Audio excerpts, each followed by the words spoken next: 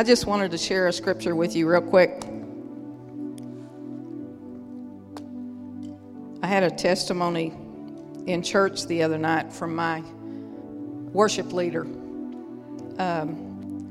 In 2 Corinthians 5:17, it says, "Therefore, if any man be in Christ, he is a new creature. Old things are passed away. Behold, all things are become new." Do you believe that? Yes. Well, this young man told me that he has a cousin who has severe autism, and she was so mean. She would pinch people, she would cuss them, and she was just terrible to be around. He said, but one day she went to church with her mom, and when the preacher offered salvation, she started trying to get up, and her mother kept trying to make her sit down. We never know. But the preacher said, no, let her come. And she came down front and gave her life to Christ. And Casey told me, he said, she is truly a completely different person. It was so astounding that her daddy gave his life to Christ the next week because he saw such a change in her. Amen. Never give up on people. Amen. God bless you. Hallelujah. Hallelujah. Well, you're back. Give me a second. You didn't think I beat you up too bad this morning? Okie dokie. We're going to pick up where we left off. We left off with James talking about faith without works is dead. And I said that's not for you because James was written to who? To the Jews. He said it up front, didn't he? Chapter 1, verse 1 said, to the 12 tribes scattered throughout Pontus, Galatia, and all that. I want to show you something Jesus said. What Jesus said in John 6:29. Turn there, please. John 6:29. Jesus answered and said unto them, "This is the work of God, that ye believe on him whom he has sent." That's the work of God for you. Believe. Believe. See, when Jesus says things, you have to decide if is he talking specifically to the Jews, or can I take this too? If it's promissory, it's for you. If it's about faith, it's for you. Okay? Let's turn to James 2. James 2, verse 20. And look at something else tonight. Get your pen and paper ready. The reason this is important is because you want to dwell in the secret place. You got to know what God's saying to you. If you think he's saying, if he's saying, draw near to me and I'll draw near to you, that's not for you. That's in James. You don't have to draw near to God. He lives inside you. How close you want him? How close do you want him? He lives inside you. If you're thinking about drawing near to God, he's going to draw near to you. You don't think he's inside you. You think he's out there someplace. Where is he? Is he inside you or out there someplace? He's in me. Where'd you learn that from, James or Paul? We learned that from Paul. You see that? See the difference in the revelation they had? James is the Word of God. I'm not saying it's not. It's the Word of God, but it's for the Jews only. And there's something you can learn from it. Most of it works for us. But there's some things that don't work for us because they run contrary to what Paul taught us. Paul said he got his revelation straight from Jesus for us. This is why Jesus did not pick Peter, James, and John to go to the Gentiles, because they weren't trained to go to the Gentiles. You understand this? You understand this? Yeah. Okay. Let's read James 2:20. But wilt thou know, O man? Who wants to read for me? Let me save my voice.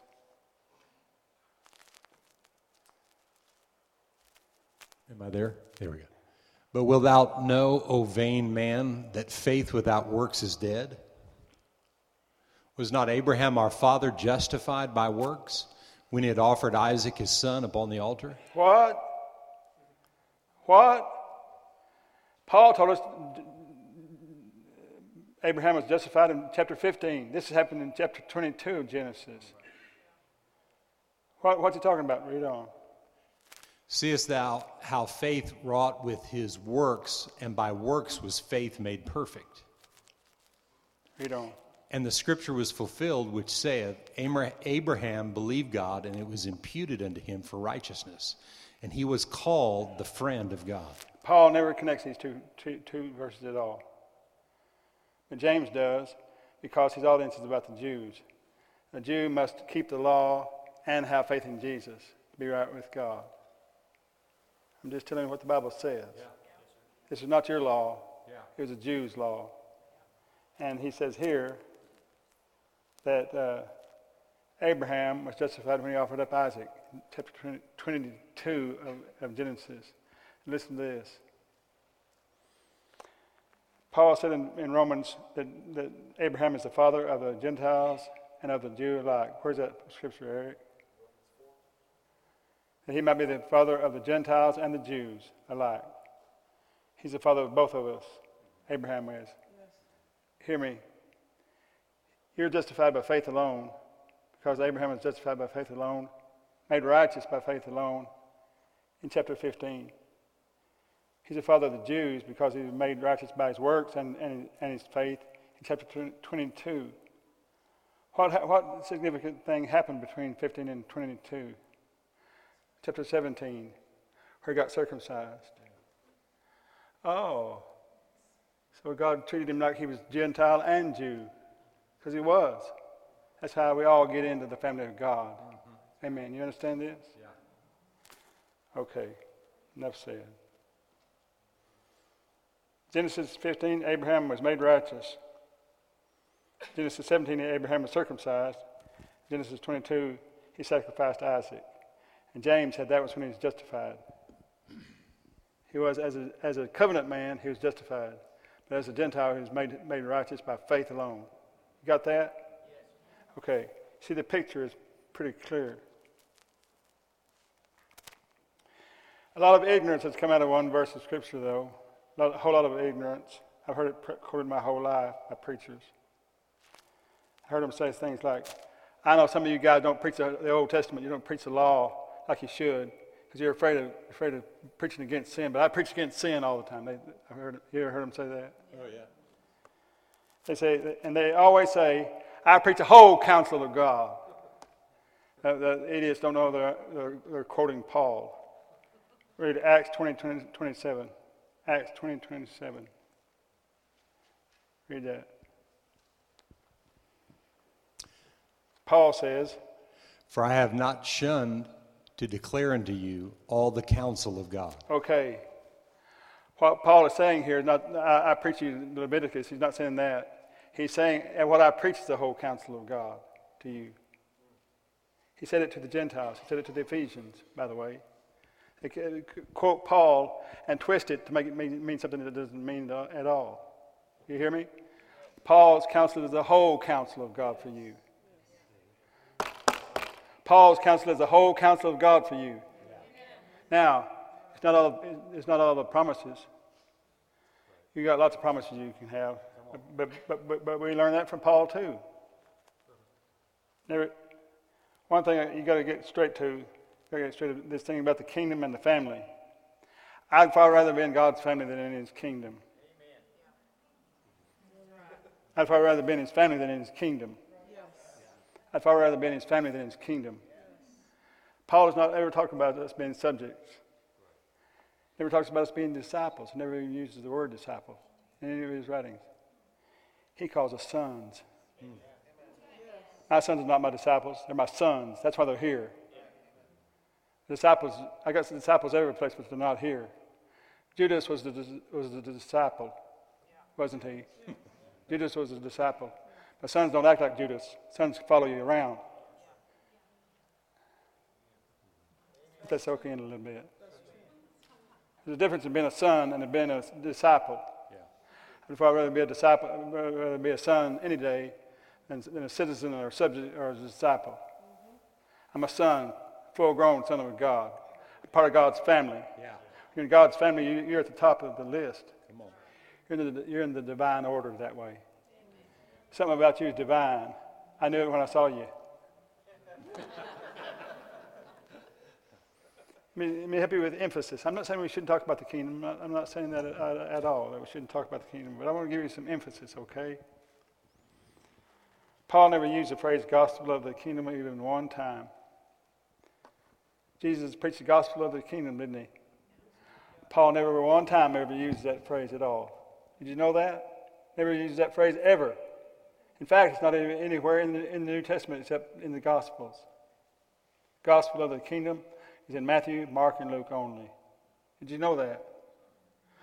Who do you think you are, Gentile preacher? I think you know more than Paul, preaching the gospel of the kingdom, but you don't find Paul doing that. What's the matter? You lost your mind? Yeah, you lost your mind. You're just stupid. Never had one. Because you don't know more than Paul knew. He did not translate what Jesus taught him into the gospel of the kingdom. He translated it into the gospel of salvation. Got me? Yeah. Okay, I'm right. I don't care if you believe it or not. I'm still right. Let me show you how. Let me give you a word count for kingdom. It's 54 times in Matthew, 19 times in Luke. Just the word kingdom. 19 times in Mark, 43 times in Luke, 3 times in John, 3 times in the Gospel of John, 8 times in Acts, once in Romans, 5 times in 1 Corinthians, none in 2 Corinthians. Is it that important that there's none in 2 Corinthians? 1 time in Galatians, 1 time in Ephesians, none in the Philippians, 2 times in Colossians, once in 1 Thessalonians, once in 2 Thessalonians. No, not 1 time in Timothy, 1 Timothy, 2 times in 2 Timothy, but they're both future events. Didn't talk to Titus about it, didn't talk to Philemon about it. It's 2 times in Hebrews, 1 time in James, none in 1 Peter, 1 in 2 Peter, none in 1st, 2nd, 3rd John, none in Jude, 5 times in Revelation. That's the kingdom. The word kingdom is in, you saw that how many times? 10 books of the New Testament. There are 27 books in the New Testament. 10 books of the New Testament say nothing of the kingdom at all. 10 out of 27 don't even use the word kingdom at all. Is this an emphasis? Say no. Say no, it's not an emphasis. Why do you hear so much about it? Because of ignorance of the Word of God. You can teach the kingdom, you should teach the kingdom, you should know something about the kingdom to come. But too much emphasis on the kingdom makes you citizens and not sons. Hear me. I'm touching your heart now. Yeah, that's good. Another 3 use kingdom twice. There are only 27 books in the New Testament. No reference to the kingdom in the pastoral epistles, 1st and 2nd Timothy, Titus, and Philemon. None. Except for 2 references in 2 Timothy, both talking about the future kingdom. Paul speaking of his death when he used those references. No present kingdom teaching to the pastors, including Philemon. Philemon is the pastor of the Colossian church, for your information. Is this really an emphasis of the new covenant? I say no. Even the Gospel of John uses the word kingdom only 3 times. Never the phrase gospel of the kingdom. Never. Why? Because that was a message to the Jews only. It was a message to the Jews only. Hear me. It was a Jews' message, not yours. Let us contrast that with the word grace. Oh, buckle yourself up. Grace is not in Matthew at all. Not in Mark at all.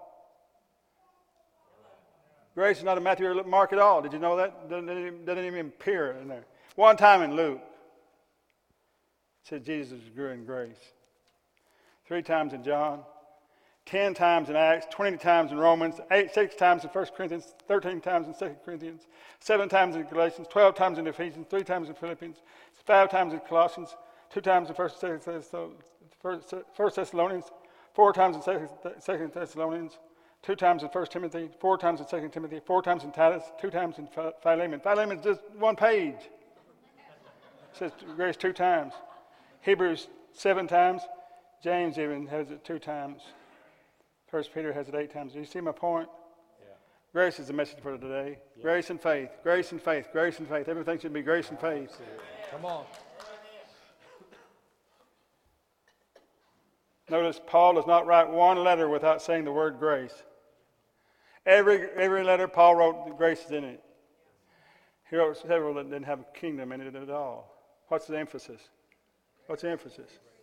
See, the kingdom was written under the tabernacle of Moses. The kingdom gospel was under the tabernacle of Moses.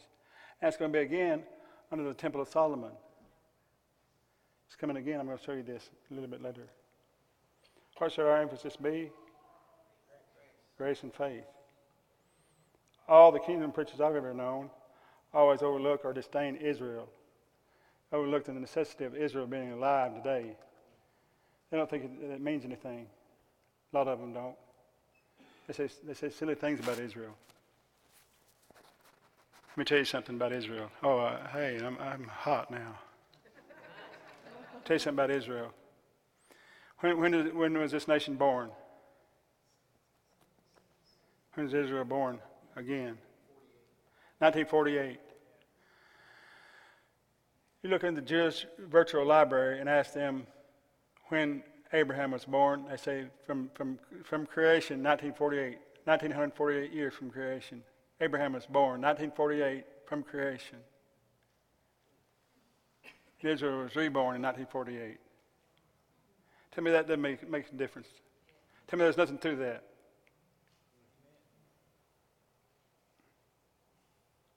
Paul did not write them off like so many do. Neither should we. How do I know which parts are for me? You might ask. I know somebody thinking, well, he's saying it's not for me. How do I know what part of James is mine? It's easy. It's real easy. What part of the Gospels is mine? It's real easy. I'm going to show you. If it does not, well, I'll start with this. 2 Corinthians 1, 19 and 20. Turn there. Pastor Bert, would you read 2 Corinthians 1, 19 and 20? For the Son of God, Jesus Christ, who is preached among you by us, even by me and Silvanus and Timothy, was not yea and nay, but in him was yea. For all the promises of God in him are yea, and in him amen. When you get in Jesus, you get all the promises. They're all yours.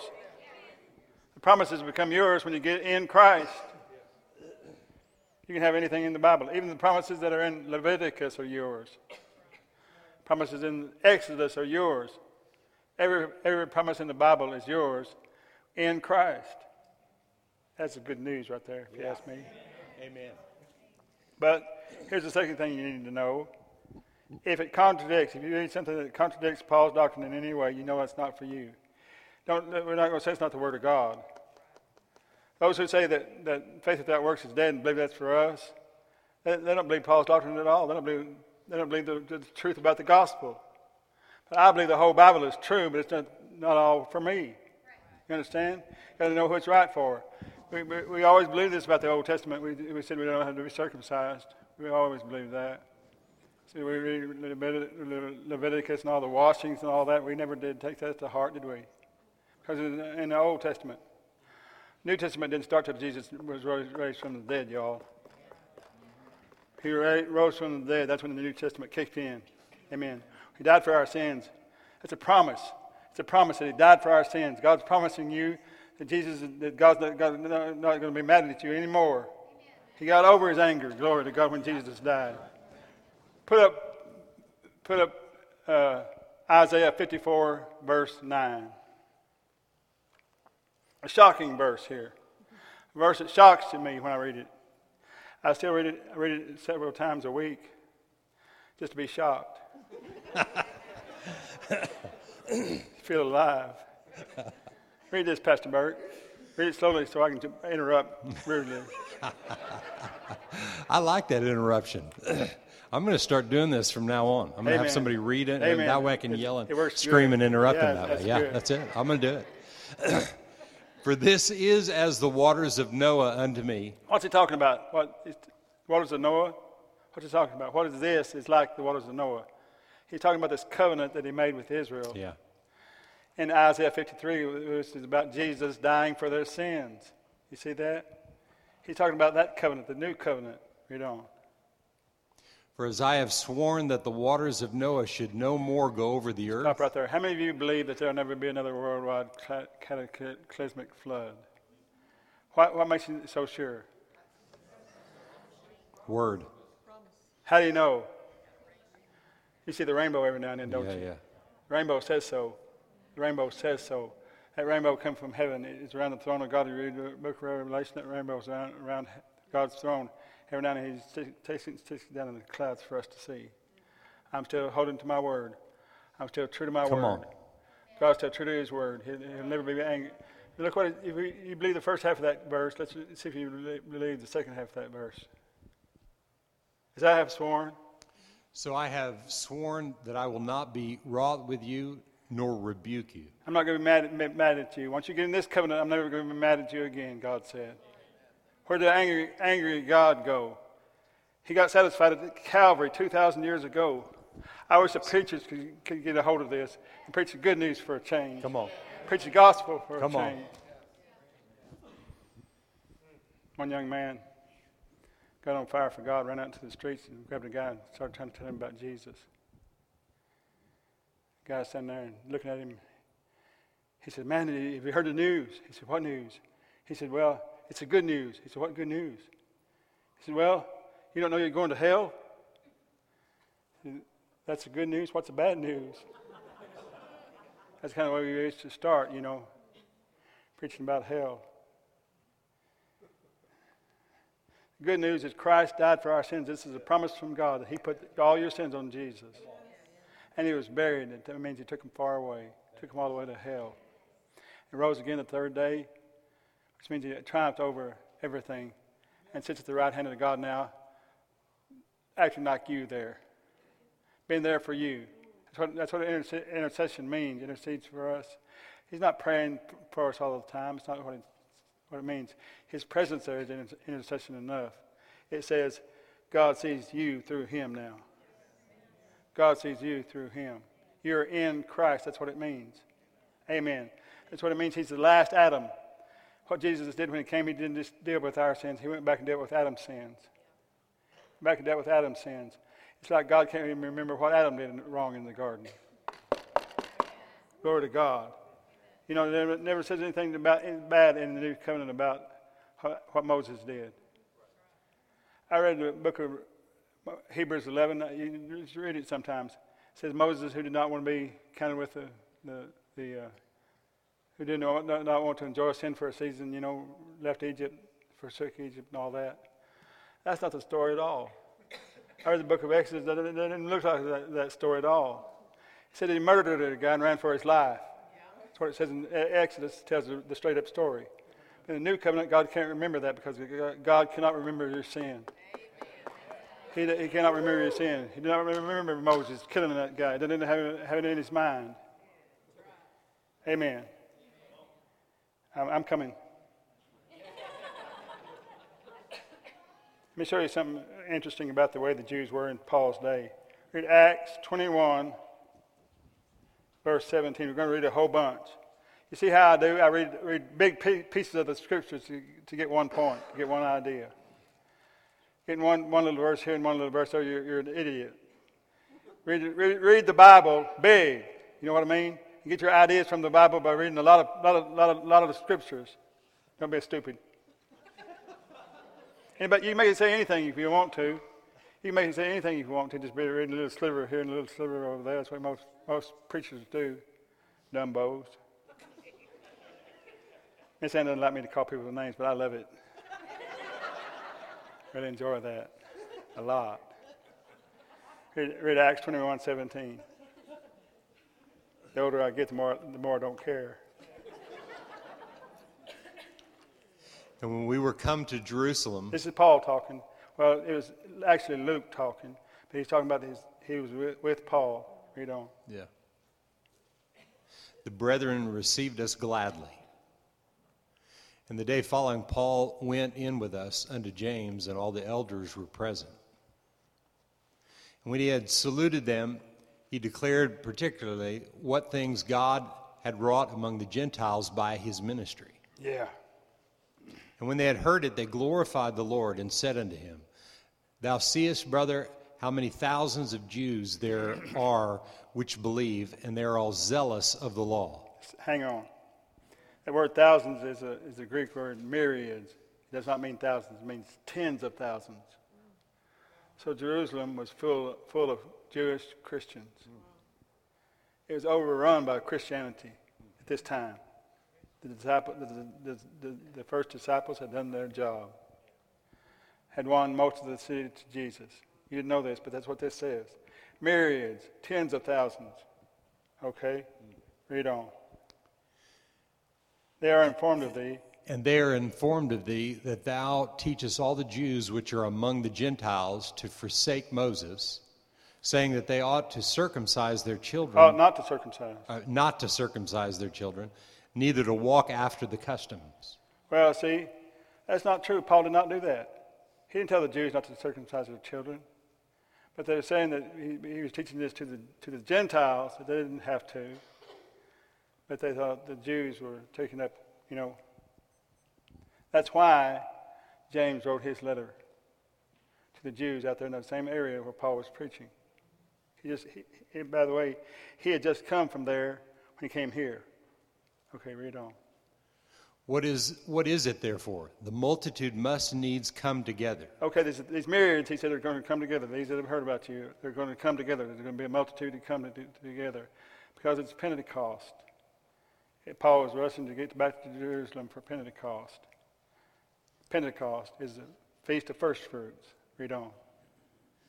For they will hear that thou art come. Do therefore this, that we say to thee, we have 4 men which have a vow on them. Now he said, now listen, James said these were all believers, believing Jews, zealous of the law. Okay? Them take and purify thyself with them, and be at charges with them, that they may shave their heads, and all may know that those things whereof they were informed concerning thee are nothing. How many of you Gentiles have ever done that? Shaved your head for a religious rite? What's the matter with you? Are you pagan or something? Yeah, you are. You're pagan in culture, but not pagan in your heart. Jewish in our heart, but pagan in our culture. That's why I don't mind Halloween and Christmas in my house. Come on. It's a pagan holiday. I've had people say that you like Halloween. I said, yeah, I like candy. They said, it's a pagan holiday. I said, well, I'm a pagan. So what else are you going to say? It's my culture. It has nothing to do with my God. It's just my culture. Get out of my face.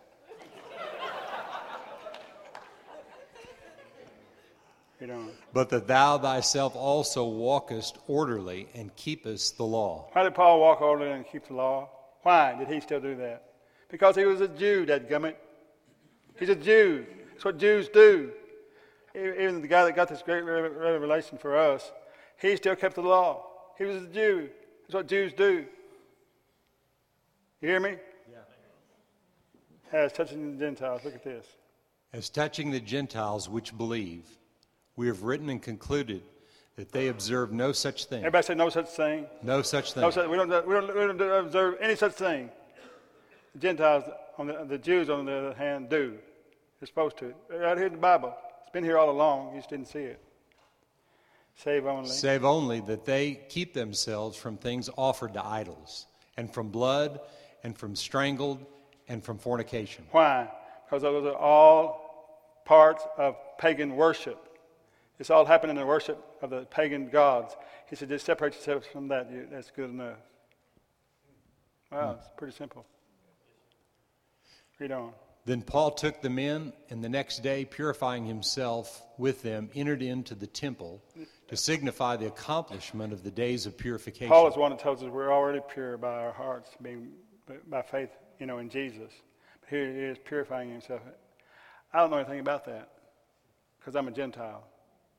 I don't understand why he had to do that, but he did. He's a Jew. They have something we don't have. Everybody understand this? Yeah. Okay, read on.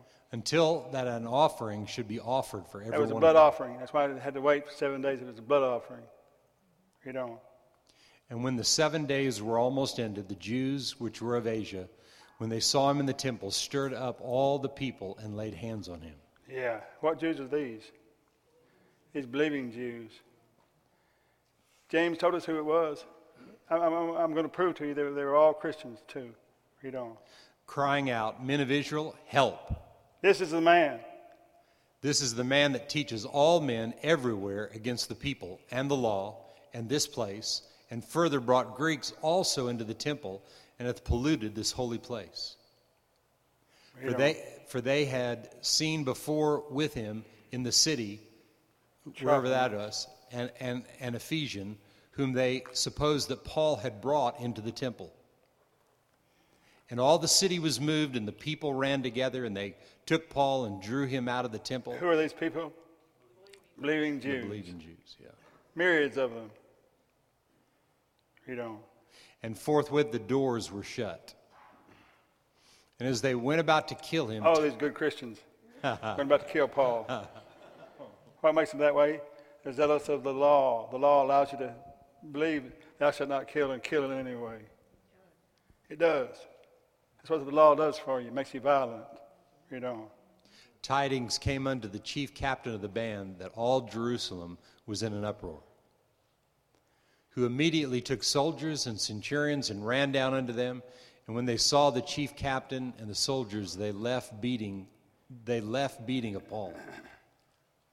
Then the chief captain came near and took him and commanded him to be bound with 2 chains, and demanded who he was and what he had done." Who are you and what have you done, man? So some cried one thing, some another. Among the multitude, and when he could not know the certainty for the tumult, he commanded him to be carried into the castle. And when he had come upon the stairs, so it was that he was borne of the soldiers for the violence of the people. Wow, these good Christian people. For the multitude of the people followed after, crying, "Away with him." Away with him. Read on. And as Paul was to be led into the castle, he said unto the chief captain, "May I speak unto thee?" Who said, "Canst thou speak Greek?" He didn't know that Paul could speak Greek. Paul spoke Aramaic, Greek, Hebrew, whatever you want to know, he spoke it. Art not thou that Egyptian which before these days..." Made an uproar. Were you going to say something? No. Oh, okay. "Made an uproar and led us out into the wilderness 4,000 men that were murderers. But Paul said, I am a man which am a Jew of Tarsus, a city in Cilicia, a citizen of no mean city, and I beseech thee, suffer me to speak unto the people." And when he had given him license, Paul stood on the stairs and beckoned with a hand unto the people. And when there was made a great silence, he spake unto them in the Hebrew tongue, saying... Now read on to Acts chapter 22, verses 1 through 5. I want you to see this. "Men, brethren, fathers, hear ye my defense, which I make now unto thee. And when they heard that he spake in the Hebrew tongue to them, they kept the more silence. And he said, I am verily a man which am Jew, born in Tarsus, a city of Cilicia, yet brought up in the city at the feet of Gamaliel, and taught according to the perfect manner of the law of the fathers, and was zealous toward God, as you all are this day." He came to Gamaliel when he was 13 years old. He stayed there until he was 30, probably, under his tutelage. That means that Paul came from money. Paul came from great wealth. His family was loaded. Read on. "And I persecuted this way unto the death, binding and delivering into prisons both men and women. As also the high priest doth bear me witness, and all the estate of the elders, from whom also I received letters unto the brethren, and went to Damascus to bring them which were there bound unto Jerusalem for to be punished." Read on. "And it came to pass that as I made my journey, and was come nigh unto Damascus, about noon suddenly there shone from heaven a great light." Y'all know that story, Paul's conversion story, okay? I'm going to skip on down, Pastor, to verse 17. And it came to pass that when I was come again to Jerusalem... And listen to me. All through that testimonial, the Jews are listening, aren't they? He says, Jesus spoke to me from heaven. I said, who are you, Lord? He said, Jesus of Nazareth. They're listening.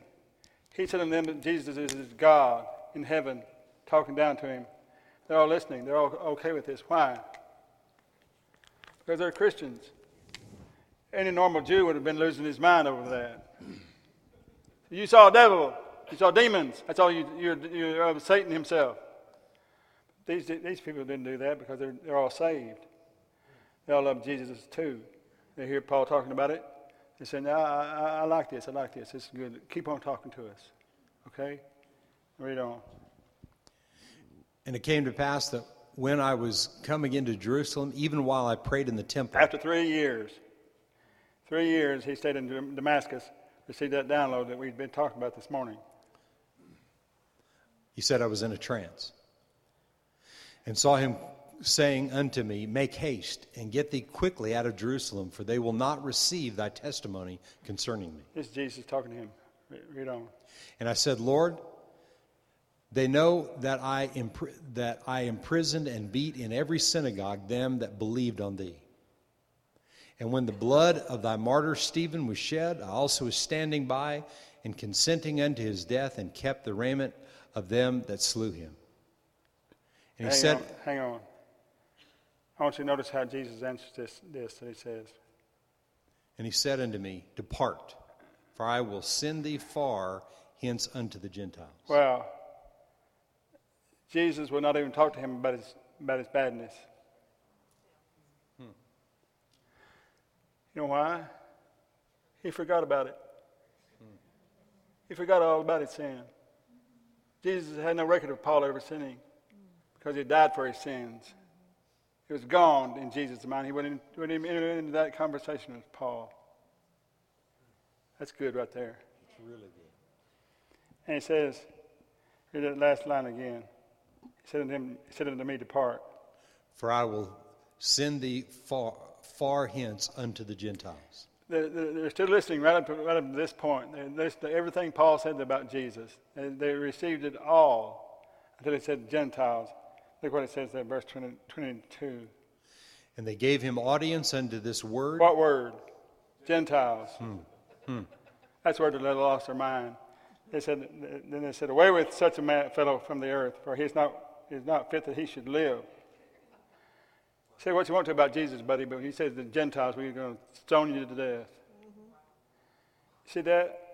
See how different they saw themselves? If you don't see it that way, you never understand the Bible. You never understand what the Bible is really saying. The Bible is saying there's a message for you and there's a message for the Jew, and they're not the same message. The Jewish message is loaded with the law. Why? Well, because they were zealous of the law, because Exodus 12:17 says, and you shall observe the feast of unleavened bread, for in the selfsame day, have I brought your armies out of the land of Egypt. Therefore shall you observe this day in your generations, and by an ordinance forever. For how long? Forever. That law is forever for them. It never was for you, but it's forever for them. Right through their Christianity, they still have to keep the law. Why?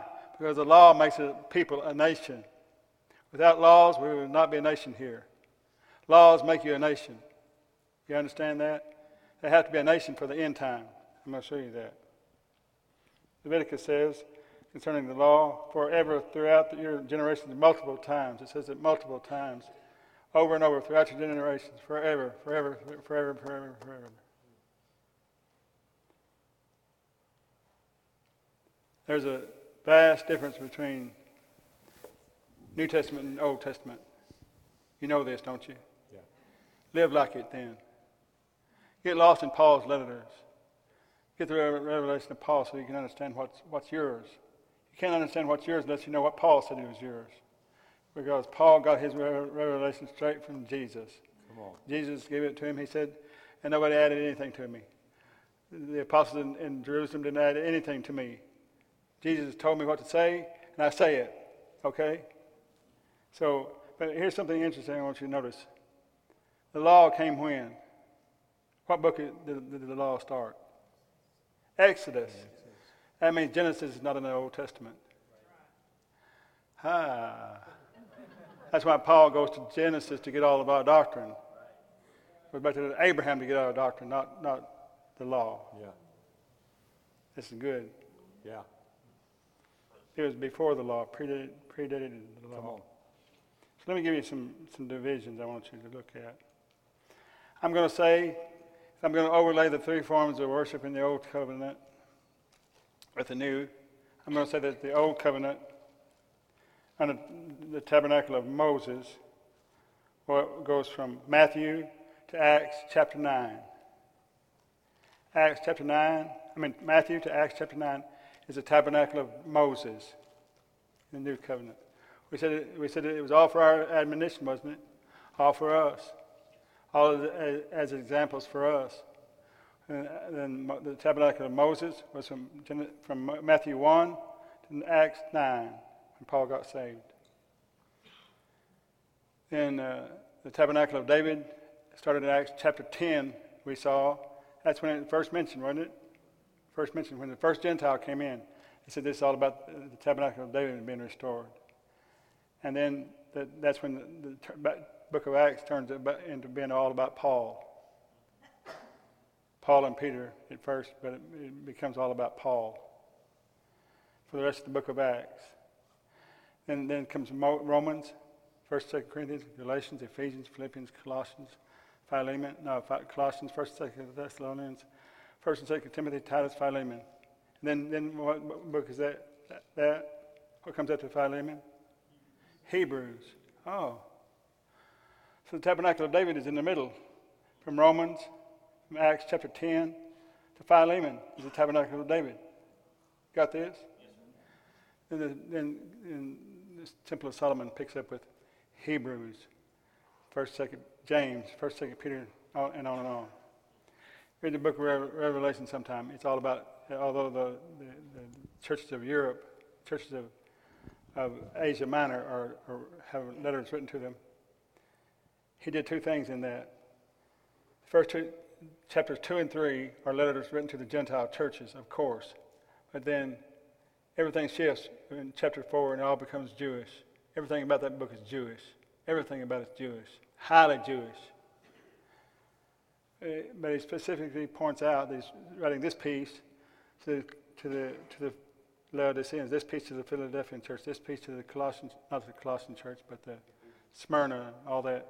This piece to them, this piece to them. He has to point out that this piece is to you, this piece is to you. You understand that? The Philippian church, the Philadelphian church would not have read the church to the church, the letter to the church of the Ephesians and said, "This is for us," would they? No, they would not have. They'd read the one that was written to them. So that makes it very specific. So you have to be careful how you read the book of Revelation. Okay? I'm going to show you something else about that in just a minute. The third thing is the Hebrews to Revelation is the Temple of Solomon. I believe that's when the rapture of the church is going to take place. At the end of the tabernacle of David. Because the kingdom of God, the kingdom of heaven is going to return to Israel. They're going to start preaching the law again. And to get saved, you have to be circumcised and do all that. That day is coming, but it'll be after the church is out of here. Y'all will be in heaven looking over at the balcony. What's going on? I believe this with my whole heart, and I'll tell you why. Because 1 Thessalonians chapter 4, let's turn there. 1 Thessalonians chapter 4. We'll read the entire chapter. Can y'all stand some Bible reading tonight? 1 Thessalonians chapter 4. I'm going to make some comments along the way. Furthermore, verse 1. Then we beseech you, brethren, and exhort you by the Lord Jesus, that as you have received of us how you ought to walk and to please God, so you would abound more and more. For you know what commandments we gave you by the Lord Jesus.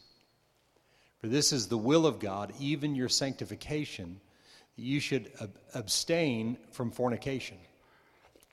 That everyone... What's he talking about? The normal Christian life. That's what he's talking about right here. This is a normal Christian life. Nothing extraordinary about this at all. We don't. That every one of you should know how to possess his vessel in sanctification and honor. Normal Christian life. Not in the lust of what is that? Concupiscence. Concupiscence? Even as the I know you don't commit that, so that's why you don't know. You're right. I've never committed it and never will. Amen? Because I absolutely don't know what it is. Even as the Gentiles which know not God. Man, this King James reading is rough. I love it. Woo! You're getting an education. And you're growing up. I'm being baptized into King James. You got to get off that Toys R Us version. Get on a grown-up Bible. Oh, man. That no man go beyond and defraud his brother in any matter, because that the Lord is the avenger of all such, as we also have forewarned you and testified. What is this? New Testament Christianity, just normal Christianity. Read on. For God hath not called us unto uncleanness, but unto holiness. Average, normal Christianity. He therefore that despiseth and despiseth not man, but God, who hath also given unto us his Holy Spirit. But as touching brotherly love, ye need not that I write unto you, for you yourselves are taught of God to love one another. Normal Christians. And indeed you do it toward all the brethren which are in all Macedonia. But we beseech you, brethren, that you increase more and more. Read on. And that you study to be quiet and to do your own business. Get a business and do your own business. Mind your own business. Yeah. Normal Christian life. Read on. And to work with your own hands. Normal Christians work with their own hands. As we commanded you. That you may walk honestly toward them that are without. Outside of the covenant, that means. And that you may have lack of nothing. All right here he's going to change the gears. Right here he changes the gears. So he's talking about their future. Read what he says is going to be next. We're living a normal Christian life. But I would not have you to be ignorant, brethren, concerning them which are asleep, that you sorrow not, even as others which have no hope. For if we believe that Jesus died and rose again, even so them also which sleep in Jesus will God bring with him. Wait a minute. Where's the mark of the beast? Where's the mark of the beast here? Where's the false prophet? Where's all that crap that happens in the Revelation? Did I say crap? I heard it. Where's all that happens in Revelation? It's not here, is it? It's not here at all. We don't. For this we say unto you by the word of the Lord, that we which are alive and remain unto the coming of the Lord shall not prevent them which are asleep. We're just going to be living our normal Christian life and be caught up. We don't. It says it more clearly than that. For the Lord himself shall descend from heaven with a shout, with the voice of the archangel, and with the trump of God, and the dead in Christ shall rise first. Glory, hallelujah. God ought to be shouting over this. It's Come good on. news. A bunch of some good news. Then we which are alive and remain shall be caught up together with them in the clouds to meet the Lord in the air, and so shall we ever be with the Lord. Amen. Glory to God. Read on. Wherefore comfort one another with these words. How many of you have heard end time teaching you before? Did it comfort you? No, it never comforts you. It scares the hell out of you, doesn't it? Doesn't it? This comforts you, doesn't it? That's what you're supposed to have. The reason that we don't know anything about the end times is because we're Gentiles. We think we know everything about the Bible.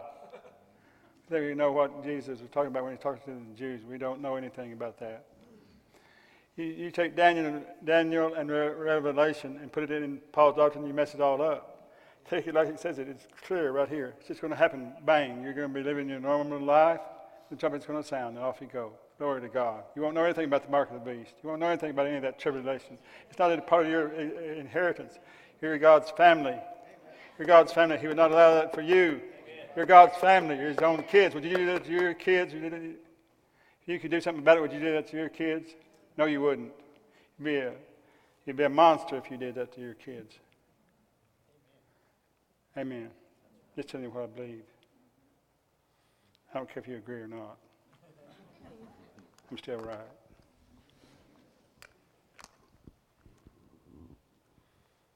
Let me give you some. That was my punchline for you. I told you I was going to give you. There's more. I'm a student of hermeneutics. I love the interpretation of the Word of God, why it says what it says. And I have a specialty in Pauline literature, you can tell. But I want to give you a challenge here, starting the new year, to read the Bible right, okay? I'm going to give you a list of 66 books in order of importance to read this year. You ready? Number one. There are many laws of interpretation, laws of hermeneutics. One of them is scripture self-interpretation. Another one is precedence of first mention. Another one is the law of the axiom, A-X-I-O-M. But the fourth one is the law of Pauline precedence, Pauline superiority. Pauline precedence. It's called different things in different circles. I like Pauline precedence, Pauline superiority. Paul's word is superior to all other words to you Gentiles. Remember that. So if I put a Bible together today for you to read, the first book of that Bible would be Romans. Next book would be Galatians. Next book would be 1st and 2nd Corinthians. 1st Corinthians, 2nd Corinthians. I'm going to put this one in, it may shock you. I put Hebrews in there because it's Paul-like, but it's not Pauline. Paul did not write it, but somebody very close to Paul did. I believe it was Priscilla. I could give you my reasons for saying that. I know it wasn't Timothy. I know it wasn't Barnabas. It was likely a woman. That's why it doesn't have a name on it. Makes sense, doesn't it? And she knew the Word of God, I'm telling you. She straightened out Apollos. She's a disciple of Paul, though. She followed Paul. She and her husband, Aquila. His name is never mentioned without her name. He's getting honorable mention, obviously, because we don't know Peter's wife's name. We don't know Peter's wife's name. She's not getting honorable mention. So we know Priscilla's not getting honorable mention. Aquila's getting honorable mention. She was a powerhouse. So I put Hebrews in there behind 1st and 2nd Corinthians. The book of Acts is next. It's really important. Ephesians next. 1st and 2nd Timothy next. Philippians next. First Thessalonians. Colossians. 2nd Thessalonians. Titus. Am I going too fast? Where'd I lose you? Colossians. And then 2nd Thessalonians. Titus, Philemon, the Gospel of John, Mark, Genesis. Yeah, Genesis before Matthew. Matthew and Luke. 1 John, James, 1st and 2nd Peter, Jude, 3rd John, 2nd John, in that order. And Isaiah and the Psalms, or Psalms and Isaiah, either way, they're about the same. 1st and 2nd Samuel, the Revelation, the book of Revelation comes right after 2nd Samuel. Proverbs, and then all the remaining Old Testament writings that you would choose. That's how I got it. You need to learn the Bible where it should be constructed. I don't believe it's put together right. Obviously, I don't believe it's put together right. I believe it's all the Word of God. I accept it all as the Word of God, of course.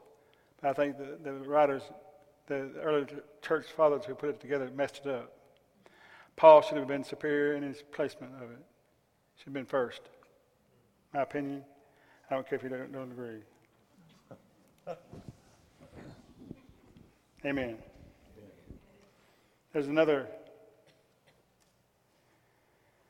law. And since I gave you those laws, I'm going to give you the law of context. When you look at something in the Word of God, look at it for context. What is it saying in its sitting? That's why we read so much Scripture today, give you context. You understand? The last thing is consideration of the writer's audience. You've got to consider the audience when you read the book. Who's it saying this to?